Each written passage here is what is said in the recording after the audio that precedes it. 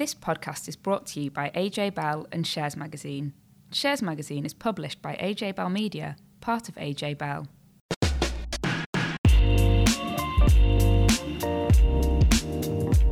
Welcome to another episode of Money and Markets. I'm Dan Coatsworth, and with me today is Danny Hewson. Hi Dan, it's been a short week for UK markets, but that hasn't limited the action because most of it's come from across the pond with concerns about a shortage of microchips further impacting tech stocks and auto manufacturers. There's also been some comment about potential tax changes, and Treasury Secretary Janet Yellen's been talking about interest rate rises, which prompted a further sell-off on Wall Street. And we'll dig into that a bit later. I'll also be assessing how increasing ad sales are boosting some big names, including ITV and Facebook. Tom Selby's with us as well. Hi, Tom. What's in Pensions Corner this week? Hi, Danny. So no reader question this week, although we will be back with reader questions in subsequent episodes. I'm going to be talking about some FCA proposals aimed at nudging more people to access PensionWise before they take money from their retirement pot. We're also getting the lowdown on bank accounts with Andy Webb, the founder and editor of Clever Cash. He's been looking at why a number of switching offers are disappearing and also how to combat the fraudsters. And Jenny Owen's going to be with us later on the show, looking at the trainer resale business. Now, it surprises me that used shoes are worth big money. It surprises me too. My used shoes certainly wouldn't be worth any money. We've got plenty to get through. Seriously, though, I do feel I need another bank holiday to recover from this week. But momentum is good. And Dan, we're starting with some serious momentum in the demand for advertising as companies look to grab onto reopening opportunities. Yeah, there's been a definite common theme across several big stocks in the last couple of weeks. So ITV, Facebook, Google's owner Alphabet and WPP are all been talking about a pickup in demand for advertising. And for them, it's great news. It means their earnings are going to improve. And, you know, Sir Martin Sorrell used to be the boss at WPP. Now he's at a new business called S4 Capital. And that business has raised profit targets after a strong first quarter for digital advertising as well. And I really think this trend shouldn't come as a surprise, as economic recovery means we are seeing companies increase confidence about wanting to promote their goods. Now, we've also got the fact that lots of consumers are sitting on plenty of cash, so they're able to spend. And I just think that companies will be fighting for a share of that wallet, and they'll want their products to stand out. When it comes to online advertising, that's increasingly important, which is why Google's been doing so well, because online advertising is measurable. Consumers have been heavily reliant on digital and social commerce for the last year, and smart businesses will be the ones investing to ensure that they've got the data to track any behavioral shifts and ultimately make sure that they're selling what buyers want and are buying. I have to say, I still get slightly edgy when I start to see adverts coming at me for things that I've been looking at online. Yes. But we should get used to it, shouldn't we? Because, of course, it's directing us to what we want. All of this momentum that you were just talking about, it does raise concerns about overheating in the economy. And I know, Dan, that you've been looking into some comments you were saying from Janet Yellen, and it really stirred up already jittery investors in the US. But before we get onto that, let's bring in Tom Selby, because there's also been quite a lot going on in terms of one of the biggest investments that most people will have, and that is their pension. Let's start, Tom, with moves by the FCA to get more people accessing guidance. Yes, so a bit of background to this. So when the pension freedoms were launched in 2015, so those were reforms that allow people to access their pension in a way that suits their needs and to spend it how they choose. Alongside that, a guidance service, a free impartial guidance service called PensionWise was created. Now that's designed to support people in making what can quite often be quite complex decisions with their retirement pot. So anyone over the age of 50 is able to access one of these PensionWise guidance sessions. There's a website which is really useful. I suggest anyone listening to this go and check that out. But you can also have face-to-face appointments with PensionWise, and the government and the regulators want as many people as possible to take these guidance sessions so they're armed and tooled up with all the information they need to make decent retirement decisions. However, the government and the FCA are concerned that not enough people are taking up these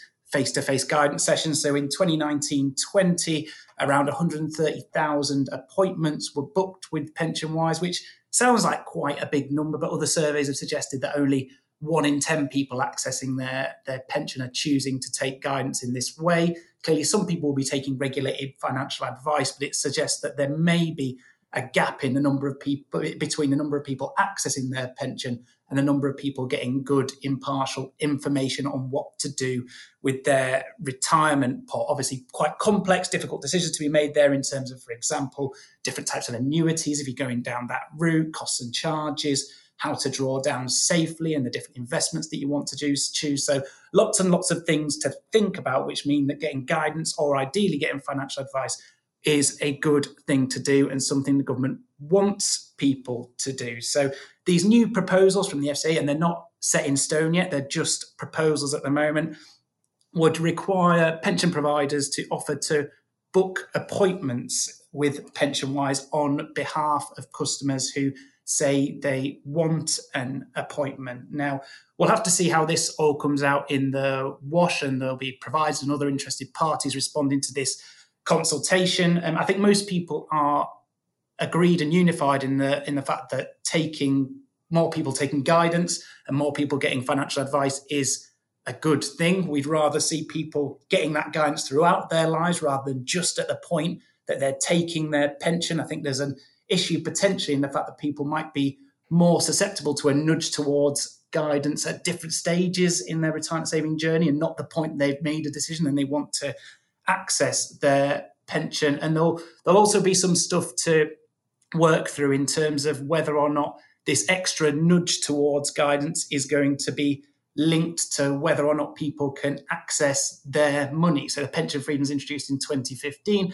allow people to access the money how and when they want to from age 55, as I mentioned. But one of the proposals, for example, that the FCA is looking at here is whether people who say they don't want guidance have a cooling off period, having made that decision, before they can access their pension pot. Now, if that were to come in, that would be a change to the way that people can take their benefits from their pension and would potentially mean that they have to wait a little bit longer to access their money. So, as I say, these are early stage proposals, something we'll keep people updated on as they develop, but one to keep an eye on in the coming weeks and months. Okay, so another huge change potentially around the corner. Government plans to alter the age that savers can first access their pensions from 55 to 57. Now, that sounds simple enough until you read the small print. Isn't that right, Tom? Yeah, you've had me on this podcast enough times to know that simple pensions changes aren't always quite as simple as you would hope they would be. So yeah, as you say, the government, the Treasury in particular, consulting on increasing the earliest point people can access their retirement pot, what's called the normal minimum pension age, from 55 to 57 in 2028. So this is a few years down the line, not something that's going to come in immediately. It's a change that's been fairly long planned and is designed to reflect rising life expectancy. So what the Treasury wants to do is keep the minimum point that you can access your retirement pot in line with the state pension age, so 10 years away from the state pension age. So in 2028, the state pension age is due to go up to 67, and so it wants to increase the normal minimum pension age to 57 to keep that 10-year gap. So sounds simple in theory, but the way the government's proposed doing it risks creating a bit of a retirement lottery based on how your pension scheme rules are written. Now, I suspect most people listening to this won't have read in detail their pension scheme rules and certainly won't have thought about how it might impact the first point at which they can access their retirement pot. But the problem here potentially, and again, just like with the previous PensionWise nudge proposals, these are just in consultation at the moment, so are subject to change. But the problem centres on proposals to allow people with an unqualified right to access their pension from age 55 on the 11th of February 2021. So that was when this consultation was proposed, to retain that unqualified right provided they don't transfer to a different pension scheme. So what you would have here is some schemes, because their rules were written in a certain way, which are determined to give you an unqualified right to your pension at age 55 being able to retain that right, and the members of their schemes being able to retain that right, provided they don't transfer to a different scheme, whereas other people in different schemes whose rules were randomly written in a different way would have what's known as a qualified right to their pension, and they would have to move to age 57 for the earliest point that they can access their pension. Now, that sounds like a bit of a mess because, frankly, it is a bit of a mess. It's one of the few things that the vast majority, I think, of the pensions industry and people who observe the pensions industry are in agreement on shouldn't go ahead as is planned. I think most people want to see something a lot simpler than that. It's clearly wouldn't be an ideal scenario if one person in pension scheme A has a normal minimum pension age of 55 and another person in pension scheme B has a pension age of 57, when in all other ways those schemes are the same. So we'll wait to see what the Treasury comes out with in terms of its final proposals, but we're hoping that there'll be something slightly simpler and more sensible than what we've got on the table at the moment. There's nothing quite like pension small print, Tom. There really isn't. I love it. And pensions, they've really taken on increasing significance to lots of older workers because of the state of the economy. And as we come out of lockdowns, the Office for National Statistics has just put out some new figures, and they found that a quarter of those still on furlough are over 50. And a significant number of those workers believe they'll lose their job when the furlough scheme ends. Now, this, of course, could mean that many of those that are over 55 might start thinking about accessing their pot earlier than they might have liked to do, particularly if they then get back into employment and want to pay into their pension again. That's got issues. Yes, yeah. So a really interesting piece of research that you flagged up from the Office of National Statistics. I think most of the focus on the economic and in particular the employment impact of coronavirus and the lockdown has been on younger people, and that's understandable given that it's younger people who've been hit the hardest by certainly the economic fallout of the pandemic. But those aged 50 and over are also among those who've been fairly significantly affected in a negative way. So if you look at the data, you can see the kind of jobs where employment insecurity has been worst, particularly among the over 50s. You're looking at things like motor vehicle repair, health and social work, construction, education. These are sectors which employ lots of people in their over 50s and sectors which have been really seriously hit by the lockdown. There's also lots of over 50s who are self-employed, again, and part of the economy that's really been ravaged by the coronavirus pandemic. Many people who are faced with this kind of income uncertainty, who are over the age of 55 and so can access their pension, might be tempted to go down that route in order to make ends meet. And that's entirely understandable. And that is your right if you want to do that. Anyone going down that route, I'd say two things that you need to really think about. Firstly, your pension's meant to provide you with an income that's going to last for your entire retirement. Now, it's there to be accessed if you need to access it in emergency over age 55, but you need to think about the consequences of that decision and how you're going to live for the rest of your retirement if you take out a big chunk of cash today. And the second thing that people need to think about is if you take taxable income from your pension after age 55, then the amount that you can save each year is reduced substantially by what's known as the money purchase annual allowance, something we've talked about on this podcast before. So that reduces the amount that you can save each year in a pension from £40,000 down to just £4,000. So a significant constraint on how much you can put into your retirement pot each year. A couple of things that you can do if you don't want to trigger that money purchase annual allowance, but you do want to take money out of your pension. So you could just take your tax-free cash from your pension. So if you just take the tax-free cash, then you retain a £40,000 annual allowance. It's only where you take taxable income that the MPAA is triggered. You could also look into small pots withdrawal rules. So where you have a pension pot that's worth £10,000 or less, it's possible to withdraw the entire pension pot as long as you extinguish the entire pot. And even though some taxable income will come with that, you won't trigger the money purchase annual allowance. If you're in a personal pension or a SIP, then there's a limit to 3 times that you can do that in your working life. But those are just a couple of ways where if people need to take some income from their pension, they can do it without triggering that money purchase annual allowance and really restricting what they can do and what they can save in the future. Thanks, Dom. So, Danny, as you were saying earlier, it's been a bit bumpy few days for the markets, with big tech and car manufacturers among the biggest losers because of the ongoing shortage of semiconductors. Yeah, not enough chips. It's been really weighing markets down because if you think about lockdown, when we were all looking to kit out our home offices, or maybe if you've got kids at home, they're looking to do online schooling, or you just want the latest tech because you want to stream movies because you can't do anything else. Well, that led to an increase in demand for microchips. Sales last year rose by 5%. Now, this, of course, came at a time when those chip manufacturers were themselves impacted by COVID shutdowns. And it can take up to 6 months to manufacture some of these more advanced chips. So it just demonstrates how long the supply chain shortfall can take to resolve. And we're also expecting to see sales growth of 8% this year. So we're at a point now where we have a shortage of chips, and we've been talking about it for a number of weeks. But yesterday, a warning came from the German chip maker Infineon. Now, it is ramping up its supply, but estimates that the current situation result in 2.5 million less cars being produced in the first half of 2021 than had been intended. So markets, as you would imagine, reacted quite quickly. And you saw, as you said, auto manufacturers and tech stocks falling. Now, Ford had already flagged this up in its results last week.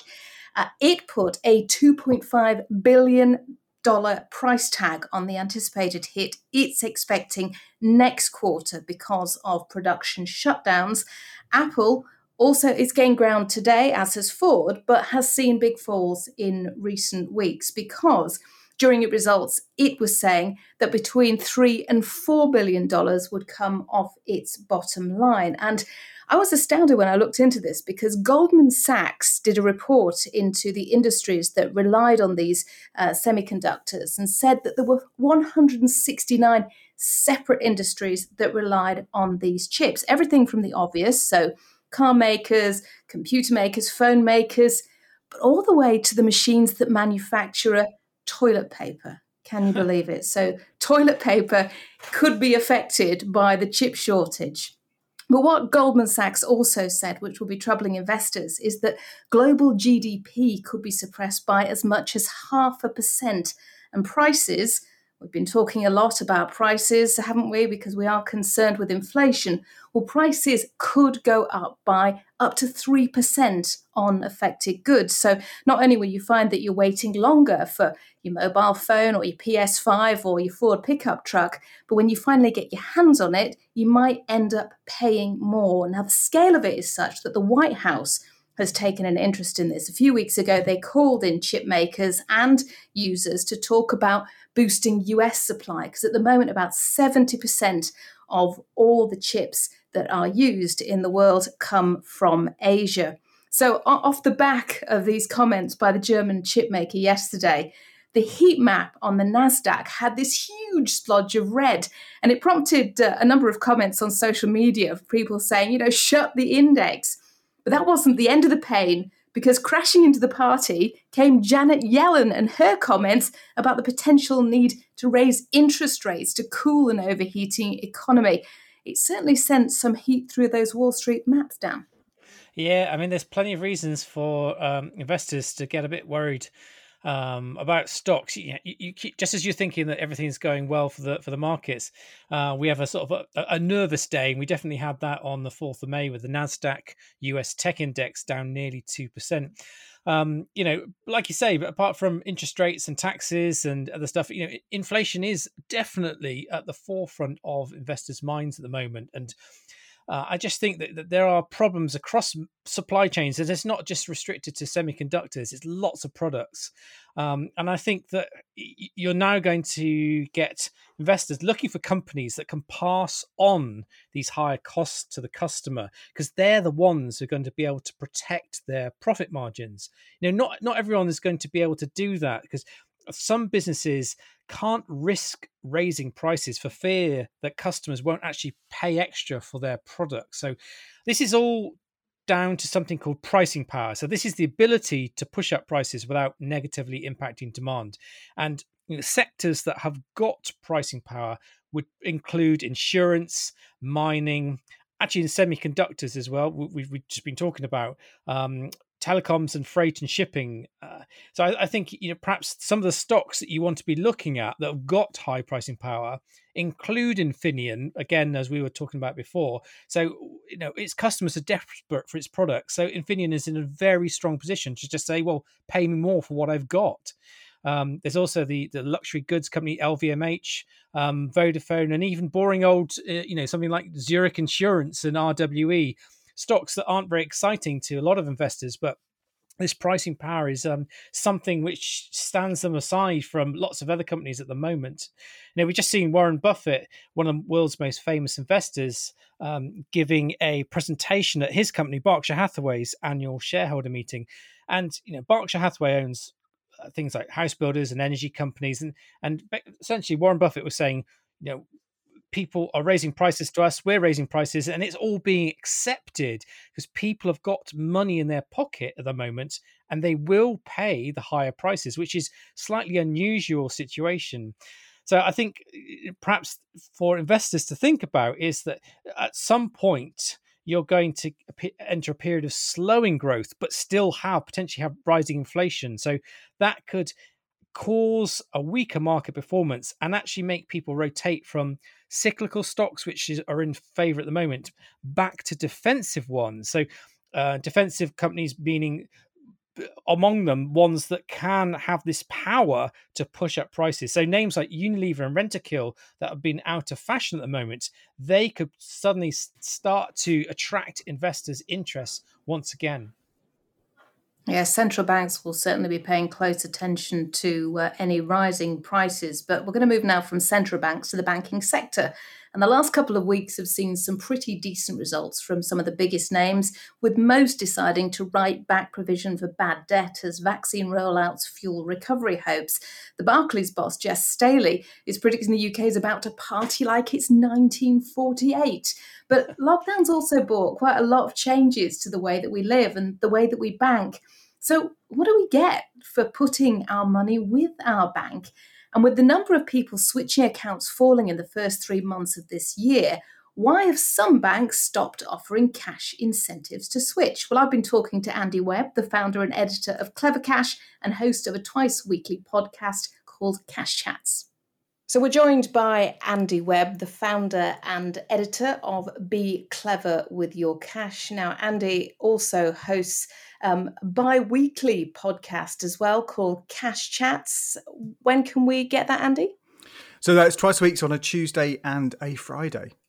And if people are looking for it, whereabouts can they find it? I mean, just search in your podcasting app, just search for Cash Chats and it should pop up. Again, it's on all those different devices. Now, there's so many ways you can listen to things, aren't there? It's Spotify, Apple, Google, all those different places.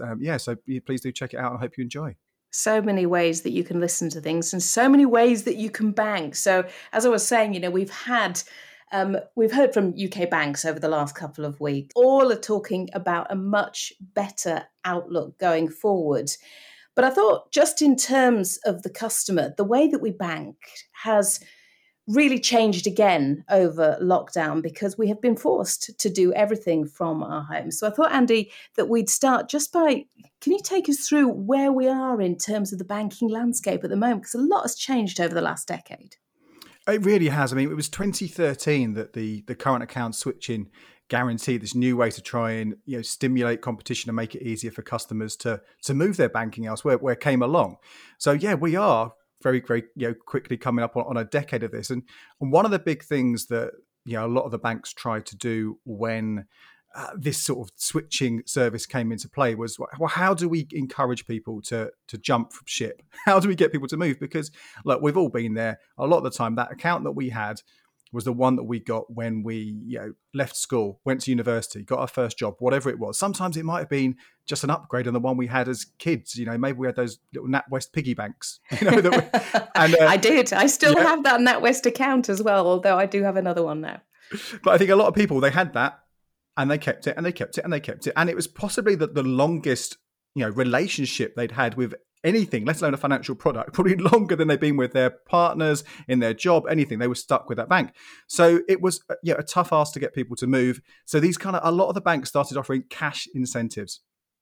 Change your bank, move everything over, and that includes closing your old account at the other bank, and we'll give you some money.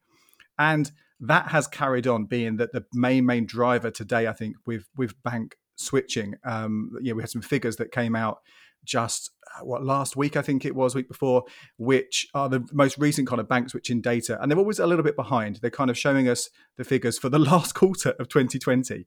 But the banks, which are getting the big movements, the big numbers coming to them, are the ones offering that cash bonus still.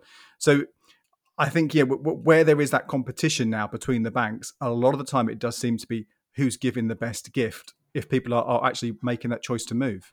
But some of those perks are coming to an end. In fact, there are a number of them that are ending this week. Yeah. So the Halifax one ended already. The HSBC one is ending on the 9th, I think it is. And again, when these do go, it could be that the others go at once. It's very difficult to kind of get a sort of a real, sense of the pulse of where we are on these things, because a lot of the time I think that one bank offers it, another one offers it, another one offers it, and they kind of try and sort of be in that mix. But it could also be, you've also see sometimes this tranche of offers that we've had right now from the banks, just 4 banks offering the switching bonuses so far in 2021. There are some big players who haven't done it, so we might see others jump in. It's really hard to gauge, just what the kind of method is in there. There isn't seem to be necessarily a real pattern to who offers and who doesn't. But absolutely, we have seen a couple disappear, and that could mean that the others follow suit, and we have a spell without any switching bonuses. Which last year, obviously, the pandemic has been such an unusual year in every single way. But last year was the first time we'd seen a long period with no offers at all. And it'd be interesting to see whether that carries on or whether we see the banks doing their own thing at their own pace. Because it is complicated to switch, particularly if you've been with a bank for a number of years. You've got all of those direct debits, standing orders, maybe you've got an overdraft facility or a loan or a mortgage with that bank, and perhaps you've got used to having everything in the one place.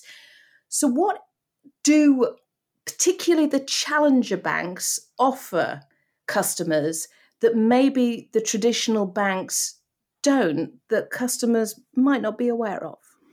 So this is, I think, the real battleground now for customers, if it's not giving someone some cash to get them to jump over, is to offer something which is really innovative and really enhances your banking experience.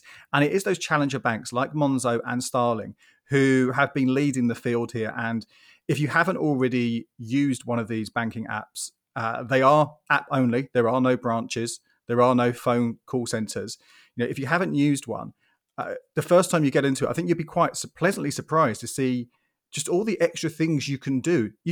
Because there is no other way of doing your banking, you can do everything in the app. And the last year in particular has really pushed things along, hasn't it, in terms of just how we move digitally everywhere. But particularly with our banking, I don't know about you, but I want to do everything on my app. I don't even want to log in to my browser. I want to do it on the app. And these banks make it easy. I mean, there's things like you can pay your check in if you have checks. And I know that they're a dying art form, but over the last year, I think there's been more checks have been used than before in recent years. You can check your PIN a lot of the time. It's much easier to sort of set up new payees and transfer the money over. Lots of small things as well, which are really useful in terms of helping you with your budgeting or tracking your spending, or even kind of, helping you save more money without even thinking about it. Lots of great little things which they are leading the way on. And I think the challenge is, how do the other banks compete with that? You already see some of these features appear on their apps. Quite surprised when I looked into this recently. Halifax, Lloyds, which is the same app essentially, just different sort of badging on it and branding, and the Barclays apps, they'd actually improved a huge amount over the last year. And this is where the banks, I think, really need to up their game. The ones who don't provide a good app-based banking experience right now, they are going to be losing customers to these newer banks. Because we are seeing the high street banks disappearing off the high street. We're seeing branches closed down all the time. So if there isn't differentiation between them and the challenger banks by having those high street shops for you to walk in and talk to people, then the fight is going to be online. Yeah, it really is, isn't it? And I like to have that security of a high street branch near me. I like to, if something was to go wrong for whatever reason, I like the idea that I could go in and talk to a person. Although more and more now that person is on the end of a phone line, you're just calling them from the branch rather than from home. But I like that security. But as you say, the branches are going more and more. And I mean, personally, what I like to do and what I think I encourage people to do is have maybe sort of like a blended approach to their current accounts, because you can have more than one. You don't have to stick to just a single account. So, yeah, and there are lots of benefits for that. I mean, remember a few years ago, we had all those IT disasters with TSB and people were locked out for a decent amount of time. And we see apps going down and online banking going down on occasion, for just shorter periods. But it's good to have that protection. So I think a good approach, if you're looking at sort of moving your banking or expanding your banking, is to have a high street bank which has a branch near you, but also try one of these challenger banks and give them both a go. But you've got that kind of dual protection there. And if you want, I'm not saying you go as far as I do. I've got about 14 different current accounts, but this is partly because I'm a bit of a money geek, but partly also because this is what I do for my job. So I write and talk a lot about current accounts. I'm not saying go that far, but it can be a really good way to help you get those benefits and perks we spoke about, help you try some new banking experiences for those challenger banks, but also give you some of that kind of protection which you might feel you need from the established high street banks. It's interesting you mentioned TSB, because TSB is going a really interesting route. They're talking about having pop-up branches. So they're launching 43 pop-up banks across the UK. And they're going to be in places like community centres. We were talking last week about these plans for the post office to have these multi-bank branches as a bit of a trial. Could this be the way forward, where we won't actually have high street banks, but we will have banking representatives in place like community centres and post office branches? I think this is a really nice idea, and things do have to change, because when even before the pandemic, when the banks share their figures of actual branch usage, they are plummeted. They are so much lower, and they will continue to get lower and lower. So, the cost of having these branches, which are essentially empty, tombs to an old way of banking, it isn't going to carry on. So this might be a nice way of at least providing some kind of access for people who feel they need that. Obviously, the challenge will be to see when people take something up. Just because you offer something doesn't mean people will use it. I mean, and TSB, going back to those switching figures we spoke about, they have been losing a huge number of customers and not gaining new ones at all. We know they've been having issues and struggling recently, but they certainly do need to do something, I think, to try and rebuild up a customer base. Yeah, when you get things wrong, customers are pretty merciless these days, because there is so much choice. And one of the things which customers are having to deal with more and more is the spectre of fraud. I don't know about you. Have you had one of these texts saying, we've got a parcel, you need to pay £2.99 to get it released? And we've heard the news about, issues with things coming from different countries and getting stuck and maybe having to pay more. So lots of people aren't thinking twice about, hitting the button, putting their bank details in and getting scammed. Yeah, it's one of those sort of flip sides, isn't it? All these fantastic innovations that we get from technology, all these extra things that we can do, but it also means there are loads of new ways for those scammers to try and get our money. And I haven't had any of those texts, those specific texts, but we see them, we come in, and I've kind of trained myself to become slightly immune to that kind of stuff, and almost instinctively, whether it's an email, a text message, or and even the phone calls, which still obviously happen, is almost to have this sort of cynicism that straight away I know, like, just don't believe it, and try and then go a separate way and a different way around to try and verify what's been said or check what's going on. But it's harder and harder when the kind of the skills of the scammers, we know that they can spoof phone numbers and text messages numbers, that it makes it look like it's come from a source, even appearing in the chain of messages. It can absolutely be so confusing and so easy, particularly when you get scared, you're a bit worried about something, just to kind of click through and take that action. So the main thing you've got to do is hold back. But obviously the banks are trying to do as much as they can as well to make us, particularly when it involves transferring our money, make us sort of think twice about things. Yeah, I mean, I had 3 of these things yesterday. So clearly scammers are prolific at the moment. And it's hardly a surprise considering during lockdown, we've done so much more shopping online. What would your key bit of advice be to people when they're buying things online, when they're using their card? Would it be to use maybe a third-party site? Do you know what? Talking about innovations as well in the banking world, there's something really interesting coming along, which again, only a few banks are doing this right now. Revolut offers this, Monese offers this, Monzo offers it as part of one of their paid packages. But this is a disposable virtual debit card. And I think these can be a really good way to help people if they're concerned about a new website they've never used before, or a payment which they think, I'm a bit worried about this.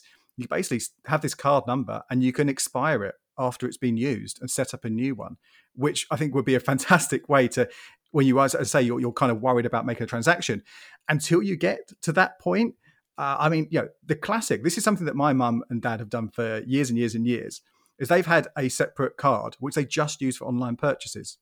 And it just means that if something was to go wrong with it, it doesn't affect the rest of their banking, doesn't affect them anywhere else. It's literally, that's just the one they use online.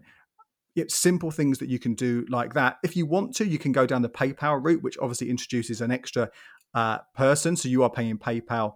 So the details are only ever with PayPal for your account, card number, your account details, whatever it might be. But obviously there are other caveats you have to consider with that, such as breaking the chain for Section 75 consumer protection. But that's a whole nother thing. So you say you've got 14 different bank accounts. If people are looking around at the moment and wondering what's out there, we always get these lists, the best and the worst bank accounts. We hear about, all these perks that you get, things like travel insurance or mobile phone insurance that you pay a fee for. What's worth it and what's not? So I think those packaged accounts, those kind of ones that you say, which can be sort of starting off about maybe 13 quid, going up to over 20 quid a month, they can potentially be really good value if you're going to use the things that are in there. And considering like one of the big parts of them is travel insurance, frankly, I still think it's going to be a while before those accounts are going to be getting us our money's worth. And you have to get everything in there. So I'm not ruling them out completely. They can be good, but personally, I think most people right now, the package accounts, you're paying for something you're not using. When you go back down the next level, there is a kind of another tier of current accounts out there, which are giving you freebies or a monthly reward, and you have to jump through a few hoops. And if you're willing to do that, you might get yourself, a dozen cinema tickets, which would be handy when they reopen in a few weeks' time. Or maybe you might get yourself cash back on your bills, which is like money for nothing. So I think they're worth considering as well. But fundamentally, when it comes down to it, the one that you've got, the bank that's best for you, is the one that suits your immediate needs. And if that is something that helps you with your budgeting and your savings, like those challenger banks, great. If that's something that the bank that has a branch around the corner from you, great. But it's a good way, I think, if you can kind of just, have a try of some of those different accounts, read up about different ones that are out there, because you might be missing out on some fantastic features. But if you're happy with where you are and don't want to get the free cash, you don't have to do it. You can stay put, but the options are out there if you do want to change. Andy, thanks so much. It's been lovely to chat to you. So remind us again where we can catch your pod. Yeah, it's called Cash Chat. So just search for that in the pod app you're listening to this now. Thanks very much. Thank you. So some really interesting ideas there, protecting yourself from fraud. And 14 bank accounts he's got, Dan. I'm staggered by that. How many have you got? Oh, quite a few. But I definitely don't have 14. Whilst we're talking numbers, how many pairs of trainers have you got? 3, just 3. And I think that is more than enough for anyone. Yeah. Well, yeah. I think as of Monday, I also have 3, which is, for historically for me, that's a lot as well. So I certainly wouldn't be shelling out more than £100 a pair, but lots of people seem to. And Jenny Owen's here to take us through another mad money story. Well, first of all, I have about 6 pairs of trainers, so I'm really bucking the trend here. But whether you're Team Nike, Team Adidas, or Team whatever's the cheapest or comfiest, trainers are essential footwear. But recently, a pair sold in auction for a record $1.8 million. The Nike Air Yeezy ones were worn by Kanye West during the Grammys in 2008 and were a prototype for his billion-dollar Yeezy business. These particular shoes were acquired by a company called Rares, which describes itself as an investment marketplace that allows users to buy shares in rare pairs of athletic footwear. When I took a look at their website, at the bottom, like many traditional investment platforms, there was a risk warning saying that past performance doesn't guarantee future gains and users should consider their investment objectives carefully before investing. Now, that type of language got me thinking even more about the trainer resale business, which is set to be worth £4.3 billion by 2025. eBay has formed a specialist team of trainer nuts to check the authenticity of rare and collectible trainers that are resold on their website. It's tough for people to buy in-demand shoes during launches, so resale has become a beast of its own. To assess whether or not they're fakes, authenticators will check serial codes, precise stitching or detailing, and even smell the trainers, as apparently each brand has a specific odour. This is the first time in the UK that eBay are actually interacting with the products, as there's a huge market for shoes and therefore an opportunity for buyers to be scammed. The head of eBay Europe says trainers are a new asset class, which brings me to an app a friend told me about who happens to be a sneakerhead. StockX is a platform for buying and selling trainers, as well as collectibles like watches and handbags. The difference between this and a website like eBay is that StockX actually tracks the price of each model of trainer like stocks, providing live bid and offer prices, and even giving each model a ticker code. Latest deals are plotted on performance charts and historical data is available. And even the banner at the bottom has live prices for different models sliding along, like the electronic banners at the London Stock Exchange. Unfortunately, I doubt any of my shoes are worth over £1 million. They really take it seriously, don't they? But I have to say that the idea of de trainer, can you imagine having to sniff these shoes to make sure that they are authentic? I'm assuming they're not used. You've just got to hope they're not used, otherwise you'll get a right pong. Oh dear. Yeah, I'm not sure I'll be investing, Dan. Well, that's everything from us this week. Thank you very much for listening. We'll be back next week with a mixture of everything that's going on in the markets and everything you need to know about money. Until then, thanks very much. Before you go, please remember this podcast is for educational purposes, and the views expressed don't necessarily reflect those of AJ Bell or Shares Magazine. The podcast isn't telling you whether certain investments are suitable or not. And don't forget that the value of investments can change, and you can lose money as well as make it. It's also important to remember that tax rules apply, and that the way an investment performed in the past may not be the same as how it behaves in the future. If you want help, go see a qualified financial advisor.